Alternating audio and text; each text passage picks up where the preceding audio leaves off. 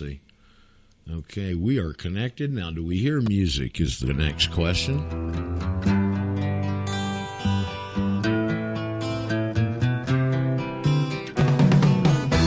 Tax the rich, feed the poor, till there are no rich no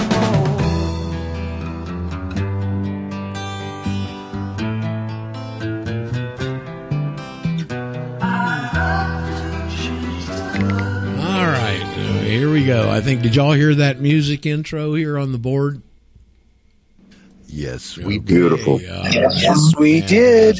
I love it. Everything's working the way it should. Thank you, Paul. Spent a little time with Paul last night trying to overcome the inconsistencies of Microsoft programmers. Thank you, Paul. Yep, thank you, Paul. And we didn't even have to bother Paul in his gallbladder surgery recuperation, which is fantastic. So here we go on the Wednesday edition. What is today, the 21st or 22nd? 21st. 21st of December. Roger Sales with you, obviously, your host, and all these fine Jitsi folks on the board here. And you may be listening out there as we're streaming on either Eurofolk Radio Network or Global Voice Radio Network. And we'll see if we can't salvage the week from the two shows that earlier, thanks to kind of screwed up, thanks to, again, the HB1 visa code writers at Microsoft. So we were talking right before we went on the air here, as we're prone to do on this board, a bunch of chatterboxes on here. Evidently, he said, now who brought that forward? Evidently, Mr. Michael Herzog on his Tuesday night National Intel Report did a little cameo appearance on what we do here and how important it is. Does anybody that heard that one relate it again? So now we're on the air, everybody can hear it. Now nobody wants to talk. How typical. All right, well, somewhere evidently yesterday in Michael Herzog's Tuesday edition on RBN that was me, Roger. Okay, Mike, well, why don't you tell us about it, would you? Because I didn't hear it. Yeah, he was talking about how his experience with his ex-wife from Scotland, how she was trying to stay in the United States and how she was being treated and falsely being abused, and how the illegal aliens were being released, and how the drivers of the coyotes were being arrested because they were U.S. citizens, and how their status, pretty much, if you're a U.S. citizen, you're a slave, and it was pretty good. Okay. But anybody needs to listen to it. It was a good program. All right. Well, good for Michael. I appreciate the plugs over there. He and I had a private conversation over the weekend, I think, and he was telling me, he said, look, your message needs to be the number one message on RBN. And I don't disagree with him, you know. Hey, Roger. Yes. Yeah, I had a chance to hear Michael. Michael's one of my favorite hosts. It's Spingola, I would say Spingola, Daniels, and Herzog in that order. Only because Michael didn't get, John always kicked him off, so he could never stay in track all the time with his stuff. But he was basically saying that you and he are the only people that are really worth listening to on RBN almost. I mean, he was quite strong about it. That's a hell of a statement when you're on that network. Well, he's sort of saying, you know, I'm preaching to the choir here, and on top of it, I got people calling into other programs and dissing me there. And he says, I really don't need it. He says, I can get more done driving my Uber and telling people who want to hear a message.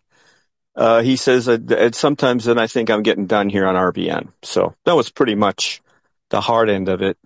But praising you and the Wand in general. I mean, Mike's the kind of guy that looks into stuff, and you're not going to tell him he's wrong once he's done his research, because he's very thorough. So, well, it was a good program. RBN is an interesting situation, and it's tragic in many ways because of Statmiller running the thing like his own little proprietary store and leaving it in a mess, and quite frankly. And there's hardly ever been any real management over there that I can tell. Statmiller never listened to any of the programs on the network.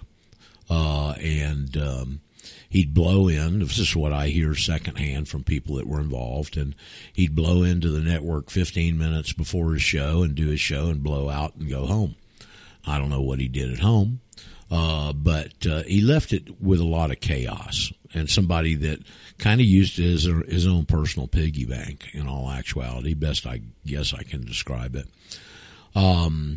But you got just a conglomeration of hosts over there that sometimes I have to wonder. I think I mentioned this story the other day. I've got a relationship with the guy that runs the spots, the Make Pigs Fly spots, ease off thing.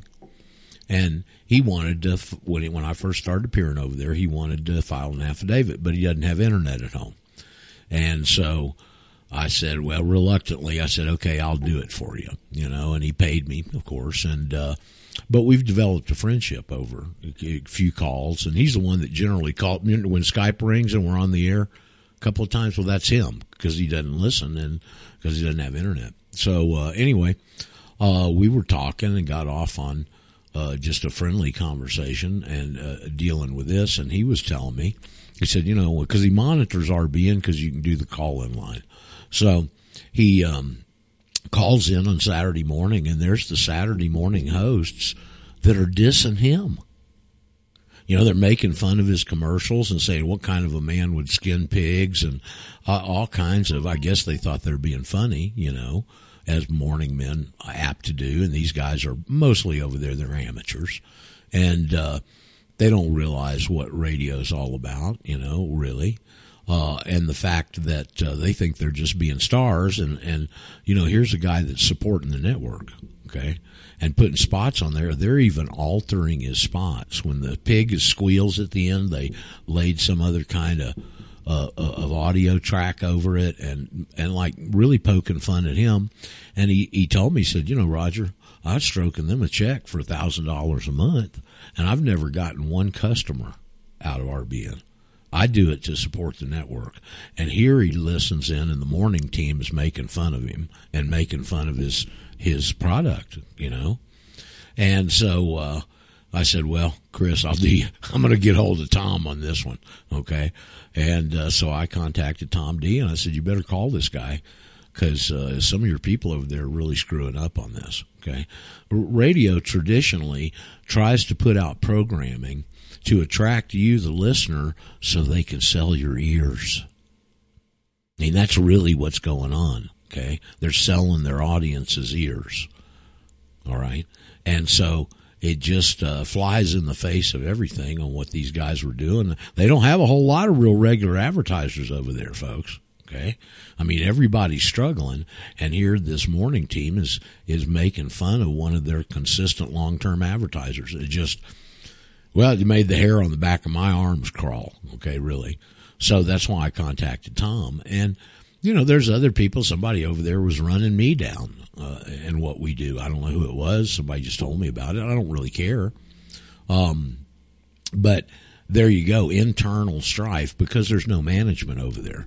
And then Statmiller was the management, and then after he passed away, now they've got a management board, and the people that run the board and one or two other announcers and Tom D, and it's like the blind leading the blind, honestly. Well, the other thing that ticked off Mike, now that I think about it, was last week he had his daughter on, and she was skeptical of the unit because she's into things like frequency healing and massage and stuff like that. Right. And she's a bit esoteric. And some of the calls she got in, they started talking a little on the subject of the Kundalini and chakras. So that got some callers to call in, I think on John Moore's show, if I got this straight, and his anti-Christian spirit and his daughter's anti-Christian spirit. And John Moore goes, we're not anti-Christian, we love Israel.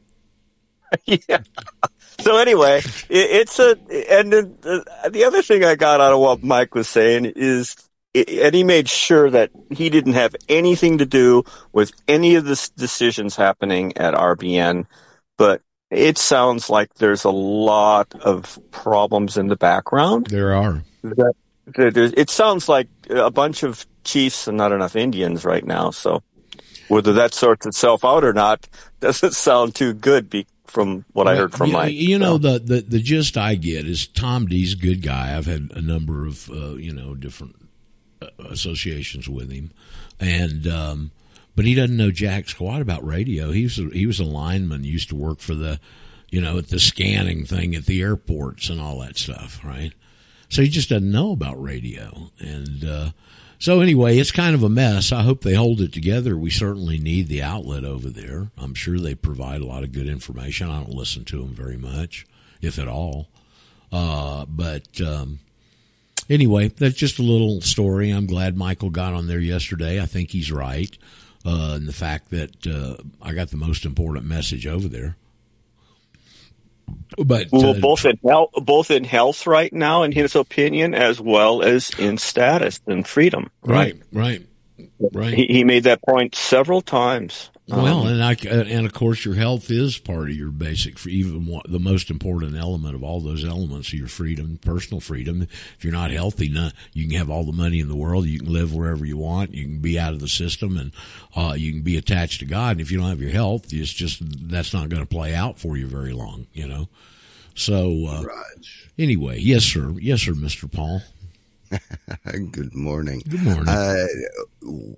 I think now would be a great time to tell people when and how they can catch you on RBN on Sunday. What we need to do is I need to write out a little thing on where I appear during the week with links and put them on the website somewhere. But I've thought of that a couple times, just hadn't done it. Well, of course, I am over on RBN. I took Ralph Winterout's spot, the late Ralph Winterout, who built that spot. I guess best I've been able to think back on is at least 25 years. I mean, he was in that slot for at least 20 plus. I think it's 25 plus years. Okay. So he built a very loyal audience over there.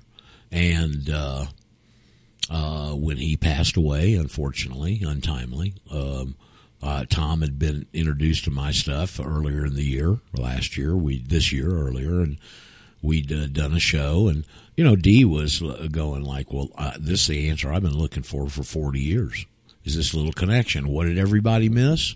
The feudal system. They can't connect birthright citizenship to the feudal system because they don't have that legal knowledge in their background. It's an easy connection to make, but if you don't know that feudal system was the only system along history of the world where they assigned a political status at birth determined on where you're born, you can't make that connection. That's why all these other people are going around like Don Quixote jousting at windmills, because they missed that connection right there. And you got to admit, it's very, very subtly hidden. Okay. I mean, these guys, remember, this was done 160, 170 years ago. This was set up. I mean, they knew this back then, okay? And so it's amazing to me, but that's where we are, whatever the reason. God had me cross paths with John and Glenn when I did, and I was a very good student. I was looking for answers. I was looking for truth. I wasn't looking to get away from the IRS. I believe that's why none of those other people took this further, because after John and Glenn, they raided the offices and they started going through all that crap. Everybody else scattered, we can't go get my IRS stuff taken care of. One or two guys hung with the IRS stuff, but I took it and said, oh, hell, there's got to be a better way to do this. I knew it was important, but boy, I didn't know how important back then. I just knew it was important, okay? And so thankfully for that very slim chance that out of, I don't know how many people were in the country back then, 300 million, 320 million. Out of that many people in the country, 1,200 people went through John and Glenn's 1,200 out of 350 million, whatever it is. And I was the only one out of that 1,200 that took this further. And that's why we're here today. That's why Michael Herzog is talking about this over there, because he's had it in his lap for a while. He's been messing with it for a while, but all of a sudden it gelled with him. And see, that's the problem with this information, is when somebody does get exposed to it, I bet all of y'all probably echo this, when somebody does get exposed to it, it radicalizes your whole world and personal view so radically and turns everything cattywampus that it just takes a little while for that to settle in and for you to really get your arms around it. And I think that's what's happened with Michael. But seems to have gotten it now, you know. Completely empowering. That's why I get so frustrated when I can't get to Mike Adams and stuff 2 years ago. So we'd have had 2 years of this information being out on a big platform and way for enough time for enough people to get their arms around it. So that's my frustration with the inability to get to this next level is I know even when we get there that there's a time lag for most people. Okay. So that's part of my frustrations and the reason that I get aggravated, you know, with it. So anymore, I said, well, I don't need to get aggravated at my age. I'll just turn it over to the big guy. When on God's perfect timing, the door will open. Okay. And that's the only way I know to approach this and maintain my sanity. Well, actually, I just checked, and on exposedtomatrix.com, also known as thematrixstocks.com, the iTerra information is there, Sovereign to Surf is there, the PPN Radio Ranch link is there, Eurofolk Radio is there, the Castbox archives are there, RBN link and information is there, Sundays 6 to 8 p.m., your book link is there, and Eurofolk Radio link, and a Global Voice Radio. Is the connection to Thumper there? No. Okay, that's the one that needs to be added. But Roger? Yes. You need to charge them for advertising then. I don't want to charge for anything. I mean, really, I don't want to charge for personal consultations, but people insist on getting one. And the only reason I did that was to try and force people onto the air so they could ask their questions so everybody can hear the answer and get schooled rather than me having to answer 50 damn emails. Oh, I understand that, Roger. I was just playing around. But when you charge somebody, that's, you know, the value of their, you know, recognition. And they charge everybody else to do something like that. But I'm just kind of switching. Well, I know, and I went through a lot of deliberation on this. Is one thing is I didn't want the stigma of knowing what this is and teaching it to you folks, and then having somebody go, "Oh, he's just doing it to make money." Well, I'm not doing it to make money, you know. And by the way, if I was doing the wand to make money, I'd be charging some of you here on this information. I don't care about the money. Okay, I don't care about it. And I don't think you ought to charge people for freedom. I expect you to pay me by learning the damn information. Now, a bunch of you won't do that. You know, they'll run off and, well, what do I say in the cover letter? What do I do there? Who do I send it to? You know, well, you hadn't learned the information very much. You know, but I don't even charge them, okay? So it frustrates me. It frustrates the hell out of me, but I understand that's the general mindset of people is we've been conditioned very subtly but effectively for instant gratification. You know, you want to go buy that, put your credit card, debit card down. You got a headache, go take a pill. You got this problem, go take care of it this way. It's all instant gratification. And this isn't instant gratification. Yes. Hey, Roger. Yeah. Tell him about the gentleman who you did everything for, and he refused the ticket. Oh, you mean, Chris? Yeah, well, he's the guy. I mean, he's a good guy. I like talking to him. You know, he's just real easy to talk to, and we relate well. And he went through all this, and he was speeding in town one day to do something. He got stopped for speeding, and he didn't have a seatbelt on. And so he had done all his notices properly. Okay, I believe it. Yeah, he had. And so anyway, he's in town again. He's got I don't remember how old his mom is, in her 80s, and she had fallen in the shower one night. Well, she went to take a leak in the middle of the night. She doesn't like to turn the lights on because then it messes her up getting back to sleep with her eyes dilating and adjusting. So she goes to the bathroom with the light off, and she stumbles in the shower and falls and breaks her ribs. Okay. And so he's got her in the car. It's hot. It was earlier in the summer in Missouri. And he goes into the judge in there. And I guess he was in chambers with the judge. is the impression I got from the story. And the judge looked at him and said, "I read your affidavit." He didn't say it was good. He didn't say it was bad. He didn't make any comments. Just said, "I read your affidavit." Well, to me, that's acceptance, because there's no objection. Okay, and he said, "I'll tell you what. Go down the hall and pay the $10 seatbelt charge, and everything will go away." Now, that was an act of the judge recognizing to some extent what's going on and making him a conciliatory offer where the judge still saves face, okay, for $10. So do you want to fight that on principle, or do you want to pay the $10 and not have to spend your life going in and doing that? Well, that's the question some of you got to answer, okay? I'd have paid the $10 and skated on like a man did. Chris, and he was in a bad mood, and he said, "No, I'm not going to do it." So now he has to reschedule and get into a hearing or courtroom setting. And thank goodness the judge went through the procedure and said, "Pay the $10 and you're out of here." So he went back, paid the $10 this time, and it's all gone away. Now, that was the judge admitting to the correctness of this, but not wanting to be the judge that pulls the card out of the bottom of the house cards. Okay? So that was his, "I'm going to save a little face. I'll offer you this compromise." Chris didn't take it the first time. He did take it the second time. Okay? And so it's just an example, and you can't call these things in advance. Every judge has got a different personality. All of them got different orientations. All these different jurisdictions around the country. You can't just say it's going to happen this way every time. You know, look at Judy, our friend Judy, that got caught in a similar sort of situation down there in Georgia. And I think she's confronted them and stood her ground, and they've never moved on her on a trial down there in Taylor County, I think it is. Anyway, it's down in mid Georgia with the Judge Roy being the hanging judge.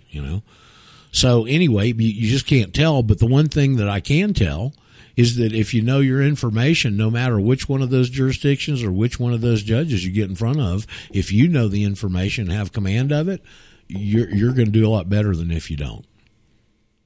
Okay. So my payment, back to this free thing, my payment that I try and encourage all of you to do, because this is the way we're going to affect change. That's my goal here. I don't care about the money. I care about affecting change and getting this message out and exposing these damn charlatan, slave, and Satanist bastards. Okay? And the only way we do that is when you guys learn and input the information and start spreading it. That's the only way it's going to happen. Hey, Roger. Yes. Who we got? Is that Wayne? John. John. Hey, John. Hey, I was looking back in the Telegram group and kind of going back to the subject of these last round of letters that come out to us. Yeah. Someone pointed out in there, I don't know who to give credit to. Maybe they're on here. But anyway, someone pointed out on there that the person that signed that letter, JJ, is the same signature that's on our green cards that come back, which is, I think, like Joan Johnson or something Johnson. So I thought, wasn't that interesting? The very person that picks up our affidavits is the one sending the bullshit letters back to us. So he's from the mail room. Is that it is? Is that the consular affairs? Is the mail room? It is. So yeah, whoever's picking up the stuff is the one they have signing the letters. So odds are they probably also composed the letter. Well, I promise you, I think about the response I'm going to draft for this every day. Yeah. Okay, I think about it every day. All right. Abram and I were chatting about this last night. He can maybe he wants to speak up. He found some typos and other things that I didn't even look at. My eyes don't always go to those things. But right. Misspelled words. Well, some people are nitpicky like Abram. But to think that they're sending such a letter out also with typos in it. It's just absolutely absurd. Yeah. The whole thing, from the handwritten addresses to the stamps to the change in cancellation and handwriting in on the return address of every envelope. They're doing it on the return address of every one of them. Folks, this is so far out of kilter on anything governmental that it's just a joke, really. The letter's a joke. Kudos to whoever put those two together. I mean, I had them right in front of me as well, but I had not set those side by side. So, it was Steve. Yeah, it's pretty, interesting. Steve shared that. Yeah. Who's Hey Roger there? Hey, it's just TP here. Hey, TP. Still laying in bed because I'd been up since 5 o'clock this morning, but just got to bed at 5 o'clock. But if you notice that those letters, they're not handwritten. Like there's not a person sitting there writing those letters. Oh, no. What I mean is if you look at, if say, for instance, you got the letter and they have the A and the P backwards, and then John got the letter and then Mark got the letter, and they're all the same. They're using a machine that looks like it's handwriting it, but it's not being handwritten. Could be. Yeah. Well, I know because I sent 750 letters yesterday. I didn't touch a pen, and they're all handwritten and stamped. Huh. Okay. Well, whatever. It's a real poor attempt, and the thing's just the letter and the contents are so full of Swiss holes. It's ridiculous. You know, the first paragraph, as a U.S. citizen, so and so. Well, I guess the letter itself represents you recognizing that you received my affidavit, doesn't it? Did you think about that? Well, it had to. It was the person that picked it up. Right. So it has to. The letter itself, it undermines the whole message. Okay? It's sophomoric and futile at best. And again, to me, it shows an act of desperation. Did anybody else get that impression too? I mean, the fact that they're just having to blanket mail everybody, no matter what you did, no matter how you attached and corresponded with them, we're just going to send out this one blanket that's full of so much crap, you know, really.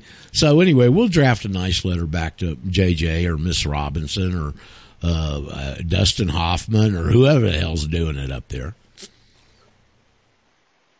I mean, they're sending this thing out to people that they already got their passport card. Yeah, somebody got the letter. Somebody got the letter one day and their passport card the next.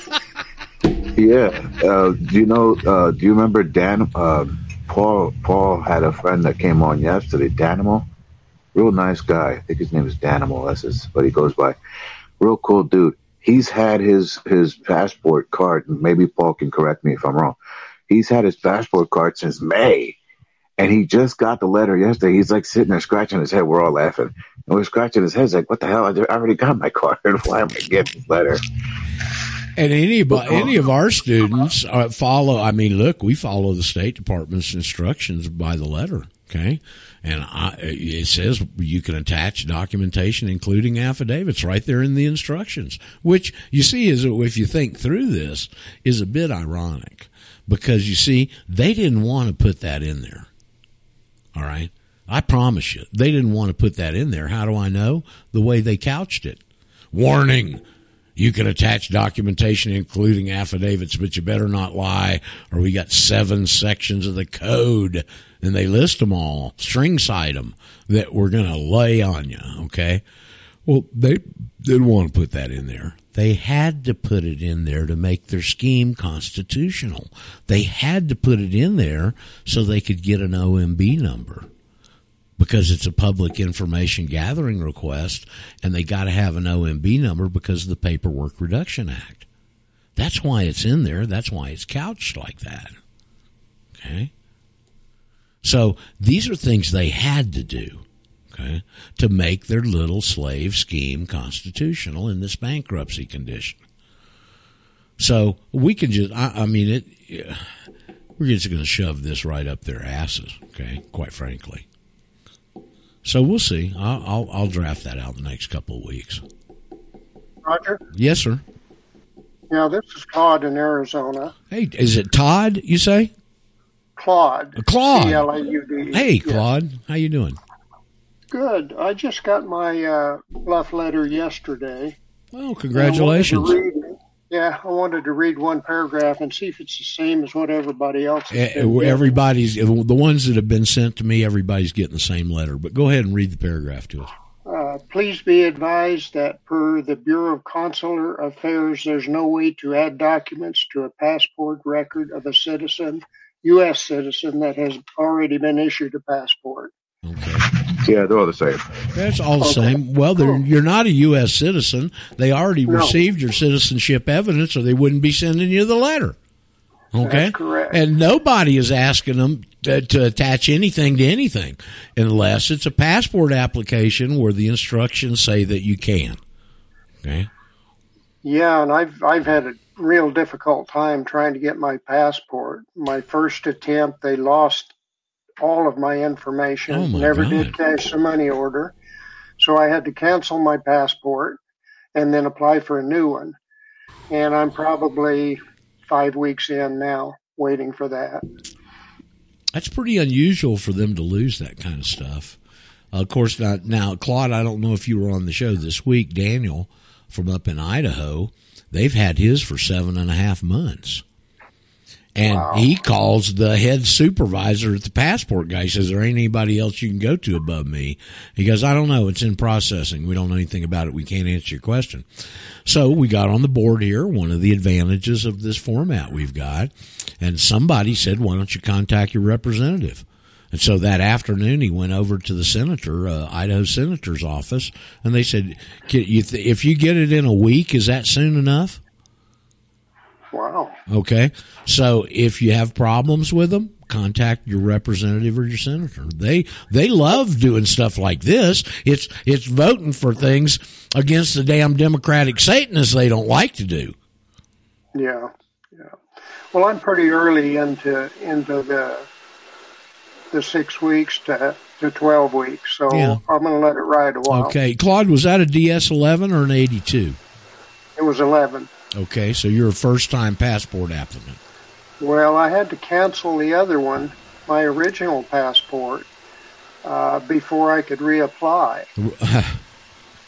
Or at least that's what I was told to do. So I did cancel it and then just did a DS-11 for a new one.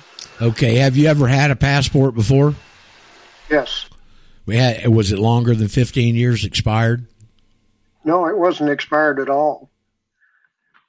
And they're still got you doing a DS-11 even though you've got an open passport? That's what they did to me, Roger.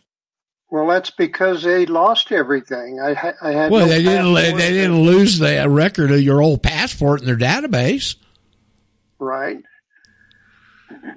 I mean, by that rule right there, you should be using an 82. This is real inconsistent here, and I don't remember ever coming across this before, so that's why I'm exploring it a bit, Claude. Mirka, they did the same thing to you? Yeah, she had me fill out a DS-11. Huh. You know, this is a situation years ago when I was first putting all this together, and that's a big question I had, of, okay, I understand what's going on. You're changing legal personalities, all right? And so even if you had an existing passport that's still open, you're changing legal personalities. You're a different person. So as a different person, as a national, you'd never applied before. So do you go back and use a DS-11 the first time, or do you use the 82 because you've already got an existing passport? And I'm going to tell you what swayed my opinion here as I thought about it. The warning box is in both applications. Why? Claude, you're new. Why is the warning box in both the DS-11 and the DS-82? Well, I would think it gives you the opportunity to become a national. It's because we're in the feudal system and you can volunteer out at any time. Again, they had to put that in there. They didn't want to. Okay. So that's what swayed my opinion. Originally, I thought you're changing legal personalities. You ought to go back and start with an 11, even though you got an existing passport. But it was that warning box in both applications that really told me that it's okay to do it at any time because it's the feudal system. You're in voluntary servitude. You can volunteer out at any time. Right, which I attempted to do in my first attempt at renewing my passport with my affidavit. Right. Well, that's just strange to me, but if that's their internal rule and two of you have had to deal with it, then so be it, you know. The real legal thing underpinning all this is you're receiving different rights and owe different duties, and therefore you're a new person. Okay? Right. So, Claude, where are you in Arizona, my friend? I'm in a little town called Eden, Arizona. It's southeast Arizona. Okay. So you're pretty far away from Maricopa, right? Yes, about 180 miles. Uh-huh. Well, I guess that trial out there starts today. And they're gonna have Katie Hobbs. They're gonna be able to get Katie Hobbs and this other guy that was the one of these culprits on the stand. Katie Hobbs, that's not going. She's not going to happen. She's not getting on the stand. That came out yesterday. Oh, did it? Okay. Yeah, she won't testify. She won't testify, Katie Hobbs. Yeah, she won't testify. Hey, Roger. Yeah. Hey, Pat. Did you see Jeff Rentz's response to Mark Fincham's case that was refused? No, I did not. I sent it to you in email this morning, and I tell you what, Rentz, he says, although I'm not licensed to practice down there, he says. Oh, Tom Rentz, not Jeff. Tom Rentz. I'm sorry, Tom Rentz. Excuse me. And he sat there and poked holes in this judge's reason for throwing the case out. I really like Tom Rentz. And if his law if Fincham's lawyers don't appeal this, he's got a problem with his legal team. Yeah, well, a lot of people got problems with legal teams. Fortunately, there's people like Tom Rentz and Robert Barnes and these guys I mentioned yesterday, the two that are working together on the Fresno hospital case out there, one from Kentucky, one from California. There's not enough, obviously, good lawyers stepping forward and starting to challenge these things. But Tom Rentz is one sharp cookie, man. Just a little old guy with his head in the right place, an attorney, and all of a sudden all of this stuff crosses his path. And he's willing to go up, do the right thing, and stand for the right thing and fight. And I just really admire him. I like him personally. I like the way he delivers his message and how he holds himself, and I really appreciate his work. Rentz really points out the problem in our legal system, and that's the judges. Oh, yeah. Well, hey, let's go back to Edward Gibbons, all right? I mean, you know that one, right, Pat? Edward Gibbons, the guy that wrote The Rise and the Fall of the Roman Empire. Mm-hmm. The first engine of tyranny is a corrupt judiciary. Yep. Hey, Roger. Yes. Is that Abram? Yeah, I was hoping to bring up some folks that are on here. Lyle Brunson is requesting the community, those of us that are here fighting, to write to the SCOTUS in reference to his case that he has going on. Right. Not very many people can really understand what's going on there, but that's a really powerful case. It is, and it's got very powerful political positions behind it. See, it's not just a case. There's these political standoffs and situations that these people have let develop that really is the backstory on that. Right. What they're asking, I heard that call yesterday, TP, and what they're asking, if anybody's so motivated, and it may be over on his site, the address and everything, but they're basically asking you to write a mini amicus curiae brief.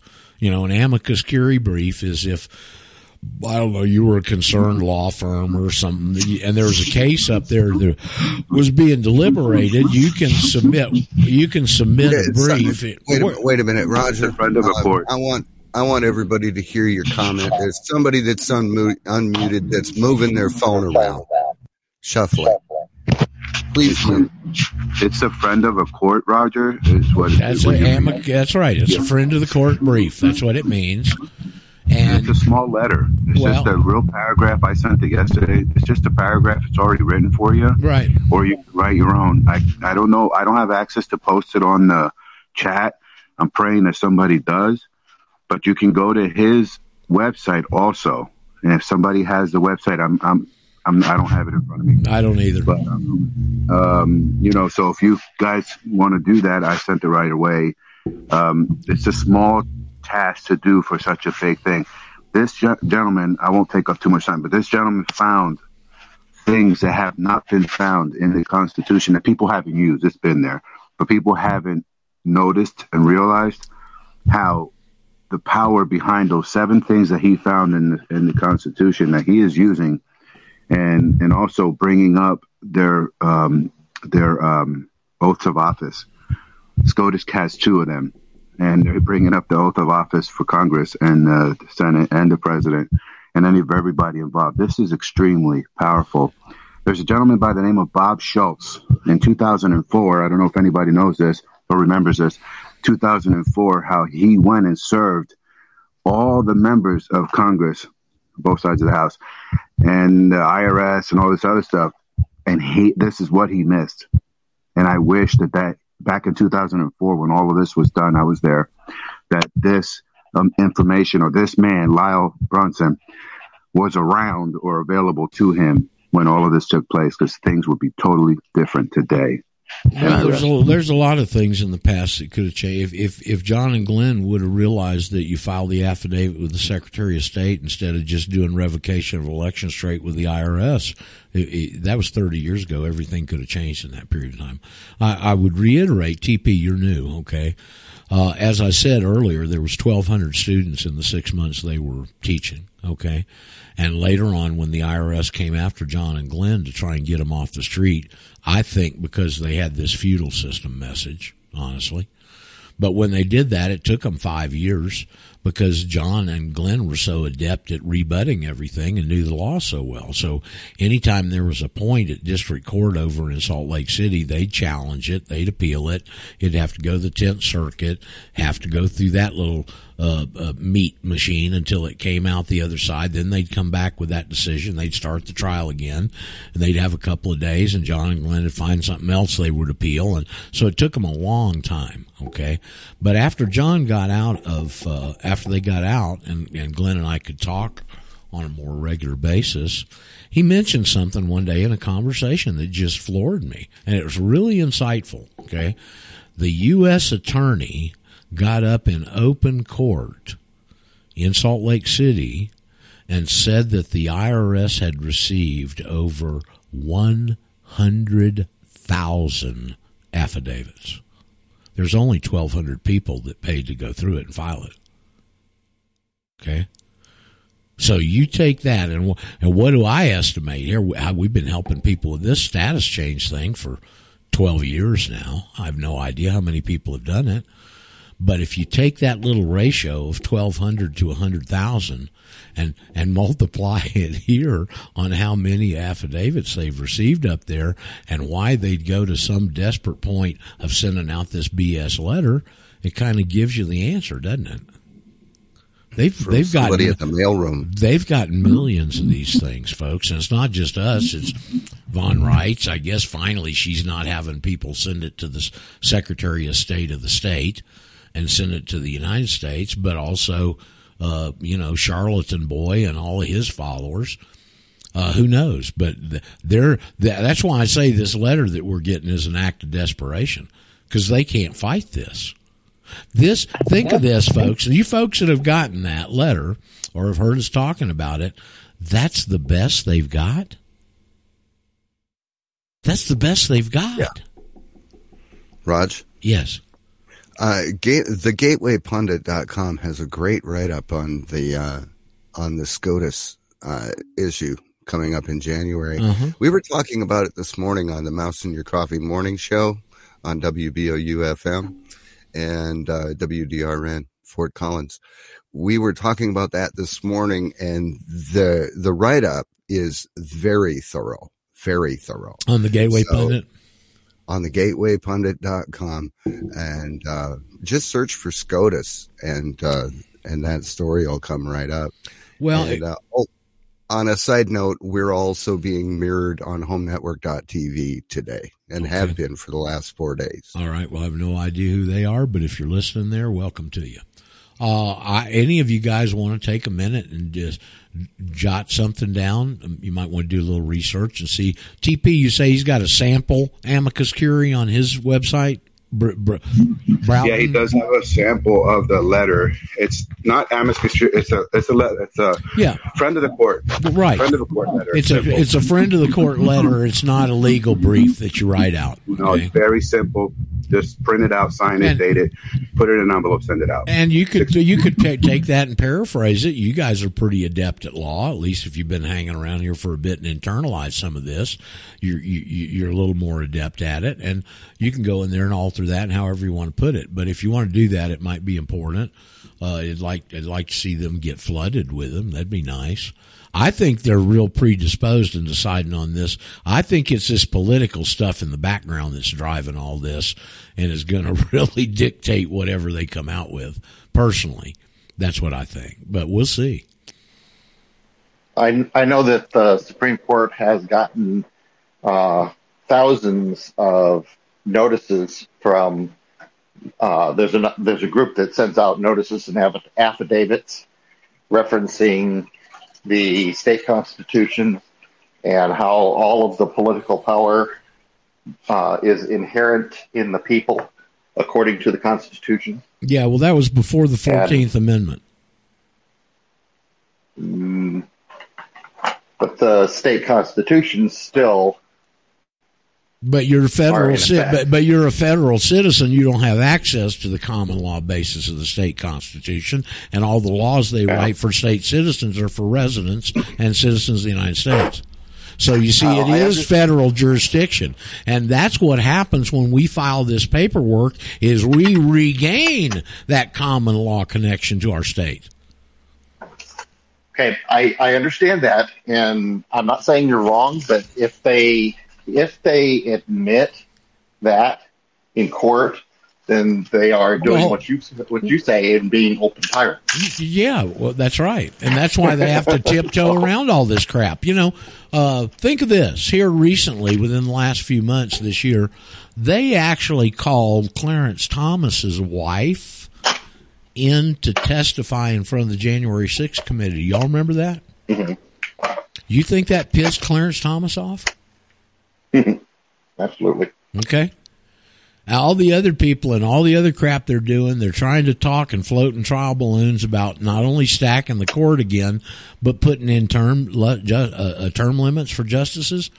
See, now they got this little bombshell to throw. They can't get that legislation through. Right now, they'd never get it through now that you're going to have a Republican-led House, okay?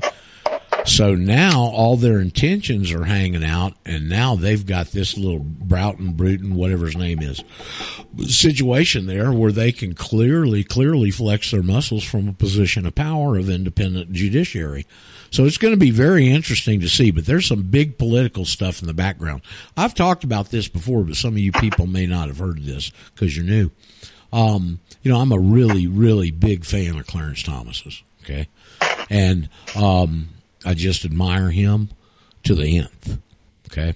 And so I saw on YouTube, and you can probably go find it, at Harvard, at the law school, they have Supreme Court justices come up and talk to the Harvard law students. And there's a one on YouTube of Clarence Thomas. And he's up there. It's a whole room full of Harvard law students. And one of them asked him a question there at the end. He's a really jovial, pleasant, personable guy, okay? And so at the end, they asked him about a question on whether it was a constitutional question or an administrative question. So there's the difference in the systems right there from these Harvard law students to a Supreme Court justice, okay? And Clarence goes, well, if it's a constitutional question, it may be a little tougher, but if it's an administrative question, we just kind of do an end run and go back to the original intent of the legislation. So he knows, okay? Now that little seed was planted, and I saw that.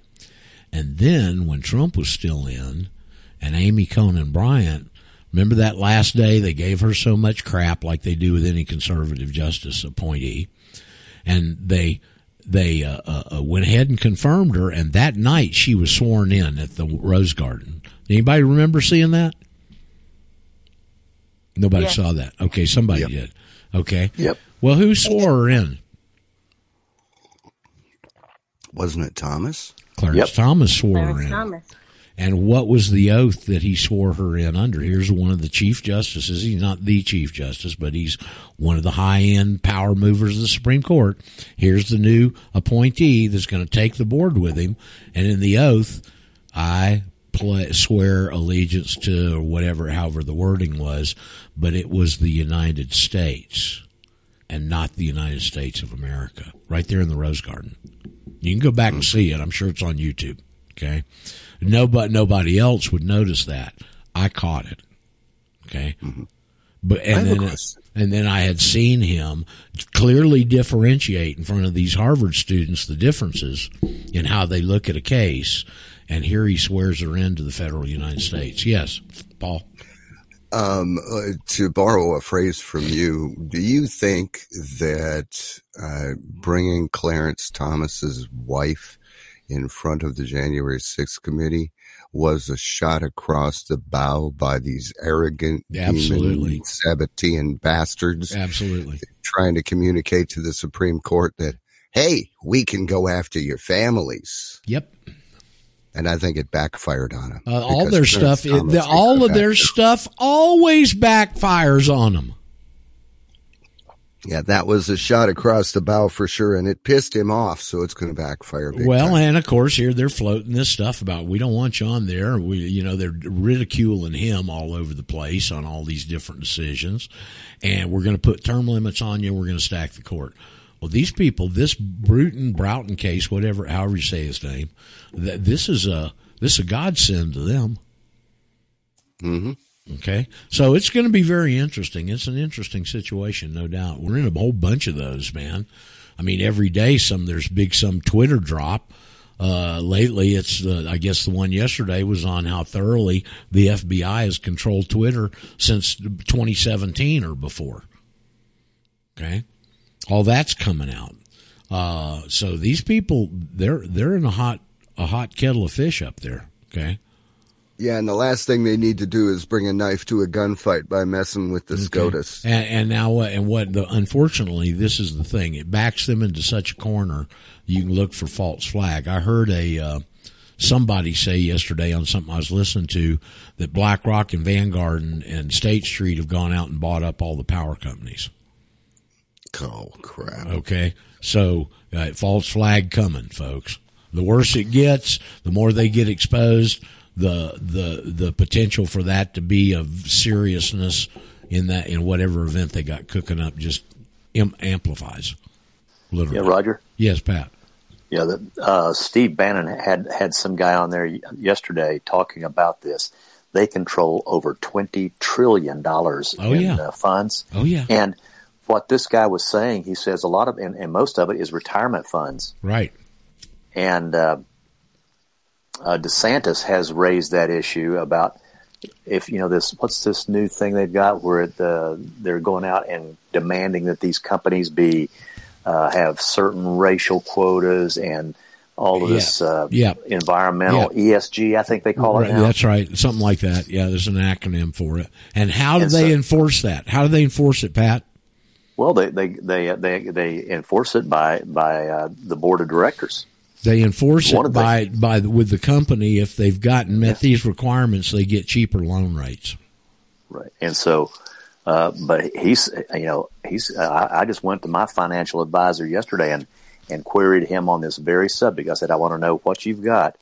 Where am I invested in any companies that are using these ESGs? I have not gotten. He says I'm going to have to research this. I said, well, you better start, and you better start thinking about this, because I'll bet if a lot of your clients found out that they're being invested, basically paying the cannibals to eat them last, right? They would not be real happy. Well, the thing is with most of these pension funds, they've stolen them already anyway. They've either stolen them somehow, or they've gone in and loaded up the pension funds with bonds. They've taken the gravy, the cash out of there, and they've bought bonds for your pension that they're the beneficiary of through the IRS. Mm-hmm. Oh, these are some sneaky sumbitches, okay? As y'all hear, obviously, I'm preaching to the choir. Yeah. But that's part of their impetus, especially on making sure everybody in the nursing homes were killed off first, is they're trying to get rid of the pensioners because they've stolen all the money out of the pension funds. Another point he made, Roger, was that he said this is their backdoor way of getting the Green New Deal through. Right, that's exactly what it is. They couldn't get it through Congress, so they've gone back through BlackRock and these other huge investment houses, and so that's how this ESG is they just put some lipstick on the Green New Deal. Yep, that's exactly what they're trying to go through the back door to get that imposed through the corporation, and the corporations they control is exactly what they're doing. Yeah. Raj? Yes, Paul. Quick point. Particularly if they own all the power systems, all the power stations, we know that there's something coming down the road. So if you haven't prepared to keep your family warm, yourself and your family warm in the event the lights go out, the Patriot power cells and things like that, or the solar generators, you see them advertised on YouTube all the time.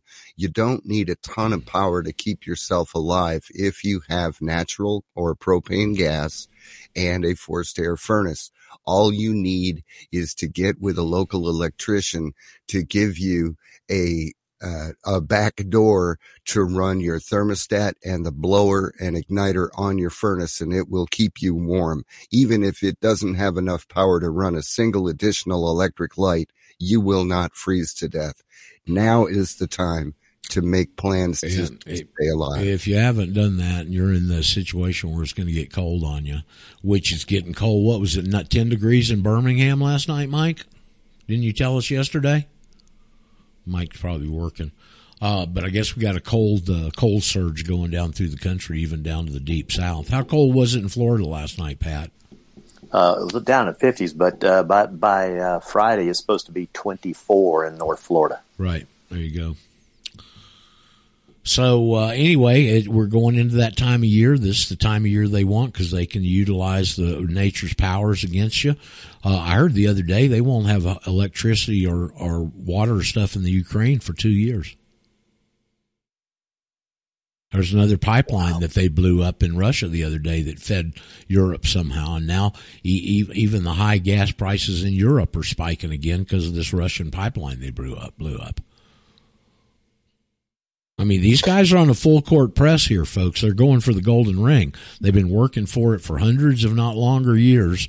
This is their chance. They've built all these things up gradually to get to a point where State Street and BlackRock and Vanguard have these huge pools of money where they've done enough fraud over all the years through Wall Street where they control these corporations, and they're going for the big one here.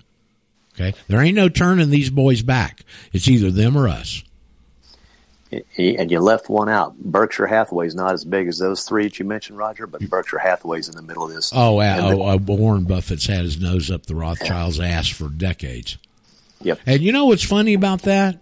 His father was a senator from Nebraska, evidently, and he was a huge gold bug. Did you know that, Pat? I have read a little bit along those lines. I'm not that familiar with it, but I've read a little bit about it. Yeah, Warren Buffett's daddy was a huge gold bug.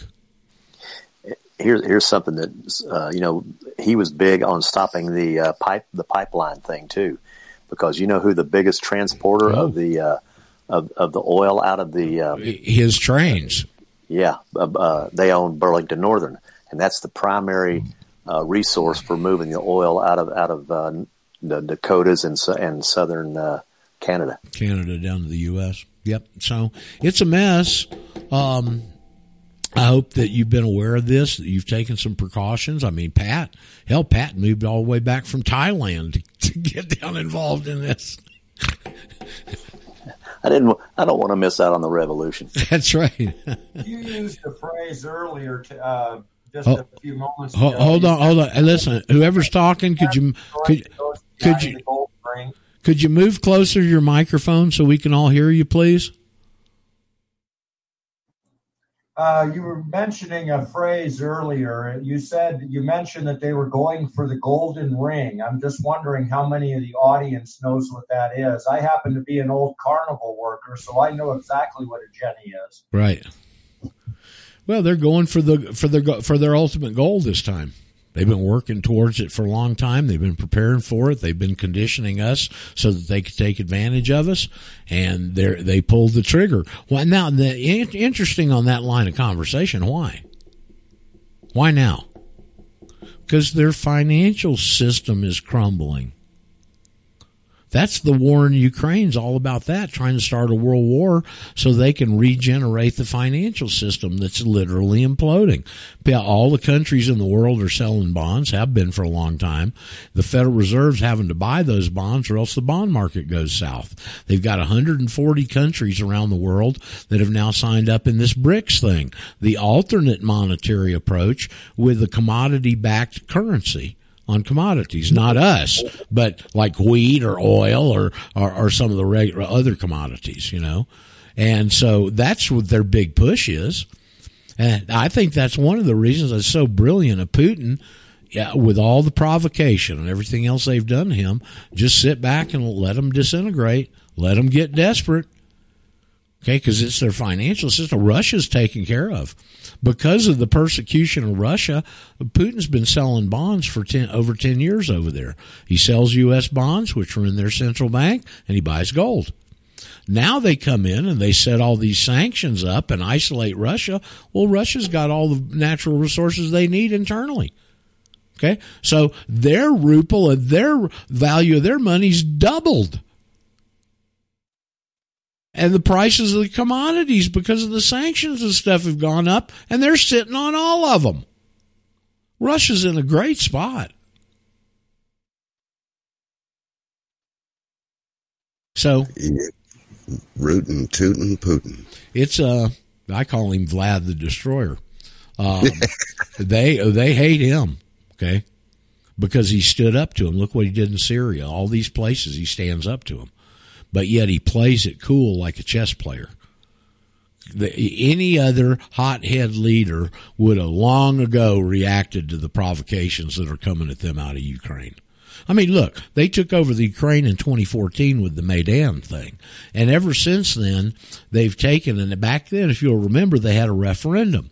And the eastern part of Ukraine voted to go with Russia because it's traditionally Russian. They speak Russian. Okay. Well, that's where all of the resources and the manufacturing is. The western part of Ukraine, where Kiev is all agricultural. All right. So what have the Ukrainians been doing since 2014? They've been taking howitzers and stuff and shelling Donbass. They've killed like 14,000 civilians since 2014 just shelling Donbass, and nobody ever reacted to it. Okay. They keep provoking. Now they're loading cruise missiles over. They're landing and their nuclear, where their airports are and stuff, where the nuclear planes are. They sent one that landed 150 miles away from Moscow. Putin just plays it cool because he knows that their financial system's disintegrating. Okay. So anyway, that's kind of how I see that situation over there anyway. Hey, Roger. Yes, sir. Is that Wayne again? I'm going to get Wayne in a minute. Hey, Wayne. Yeah, I finally got me. Hey, I just wanted to add a note here that I saw a report on Fox, one of the Fox shows last week, and there was a guy who was in Russia, and he went into a couple of the grocery stores, and I mean the shelves are stacked, full of product, and he did a price comparison of what milk, eggs, bread, and all that stuff would cost in Russia versus the U.S. And I think it's a fraction of what we're paying because their ruble's so stable. Yep, and it's so strong. Exactly. Okay. Yeah, exactly. So, but yeah, I saw some of those clips. They're just like walking into Publix, maybe better. So yeah, Putin's sitting over there. We're doing great. We got one of the strongest balance sheets in the world. We're loaded up on gold. We got everything we need internally. Now we're going to sell it. Roger? Go ahead, Wayne. Yeah, there was a guy whose name he's been brought up on your show before, Andy Schechtman. I think. Yeah, Schechtman. Yeah, Miles Franklin. He's pretty good. I like him. Yeah, he was on a show I was listening to yesterday. I think it was from a few days ago, but he is saying very, very concerned about the strength of the BRICS nations once they come online with their, the commodity-based currency system, because it's going to, just throw the dollar to the side. So people should really be aware that if these dollars come flooding back, then our inflation could get very bad, and as well as the value of the dollar going down. Wayne, have you ever heard of the Swallows at Capistrano? I've heard of them, yes. Well, there's a town in Southern California called Capistrano, and a certain time of year, all the swallows come to roost there. Well, that's what's going to happen. The major export of the United States over all these years has been dollars. Financial. We're not a manufacturing powerhouse anymore. We're a financial powerhouse. Okay? And so all those dollars have been exported because it's the world's reserve currency. Now, here's the rub that they've done. They've got all of these countries, many of them BRIC countries, that need to take out loans, and they always borrow in dollars. So now when it comes to repay, they've got to repay in dollars. And the way they've got this thing rigged, the dollar's been going up and all the other currencies have been going down. So they've got to acquire U.S. dollars to pay back these U.S. loans at higher interest rates and everything else. And it's sinking all these countries. This is the way the IMF works. Okay? That's going on right now. All right? So it's a heck of a situation in the world. And I hope you've gotten yourself prepared and you've been around long enough to see the black clouds on the horizon and do the things that you knew you needed to do. I hope and pray. I mean, even Eli moved out of Chicago. So, Roger, that definitely means that the dollar is going to eventually go down because they're not using it. Absolutely. It's gonna fail upwards. It's going to get so strong that all of a sudden one day it's just going to turn. Boom. They call that failing upwards. And China's in worse condition than we are, I think. Roger, I'm just thinking, I wonder if Israel's going to accept their citizens as dual citizens here. I have no idea. Because they're going to be fleeing for life. I have no idea. I think they ought to take in more Ethiopians over there in Israel myself. Oh, you're really trying to convert them then? Oh, I like to get them all pissed off. They're just a bunch of frauds. They got no contact to the Bible. They got no reason to have that land. They got no reason for all this God's chosen people crap, except we don't understand what they're asking us. God's chosen people. Okay, I'll bite. Which God and chosen for what? Well, you won't get an answer out of them there, will you? Can you say Satan? Well, I mean, you want to know the proof in the pudding on that statement? Lloyd Blankfein. During the 2008 housing debacle, Blankfein was head of Goldman Sachs, got up publicly and said, he was talking about all the house seizures, said, we're doing God's work. Well, he knew damn well which God steals houses. But yet every newspaper article had a capital G. They knew exactly it wasn't a capital G. And they go to the synagogue on Saturdays and laugh their asses off. Well, isn't that special? Well, I guess it can be for them for a while, but eventually it's going to catch up with them. Okay? 100 years ago, hold on a second, Wayne, let me make this comment. I'm not Catholic. I don't know a whole bunch about it, but I do know that 100 years ago there was a very famous Catholic author, named Hilaire Belloc. I think he must have been French. And he wrote a book that's called The Jews. Harvey's cousin made a copy of it for me when I was in Atlanta. Okay. And in the book in there, he says the world's biggest problem is the Jewish problem. That was in the 1920s or 30s. Well, 100 years later, guess what? The world's biggest problem is the Jewish problem. Period. Roger, if you go look, starting all the way back with Martin Luther, time after time again, people that, like Martin Luther have come out. I mean, he wrote books about it too. Yep. We've been warned, and we've been warned, and we've been warned. Even Benjamin Franklin, they've stolen it, but it used to be in the National Archives. Benjamin Franklin said, if you let these people in here in 200 years, they'll be in the counting houses, and you'll be out tending to the fields that your forefathers conquered. That's Benjamin Franklin. I've read that, Roger. And have you seen the latest advertisement on TV about anti-Semitism? No, I don't. Go ahead. Tell us, Joe. It's about a full minute long. About how bad it's getting, that everybody's anti-Semitic and hate crimes and all this hocus pocus.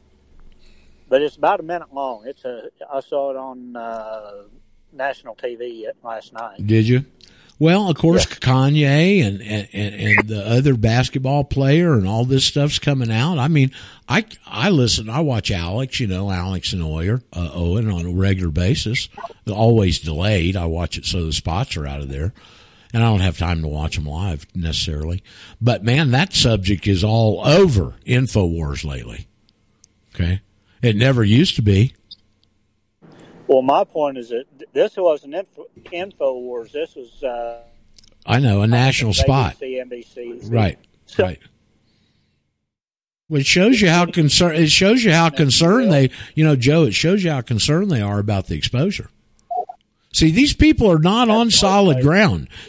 I've relayed the story a couple of times when we had our Patriot group. Pat used to come there occasionally.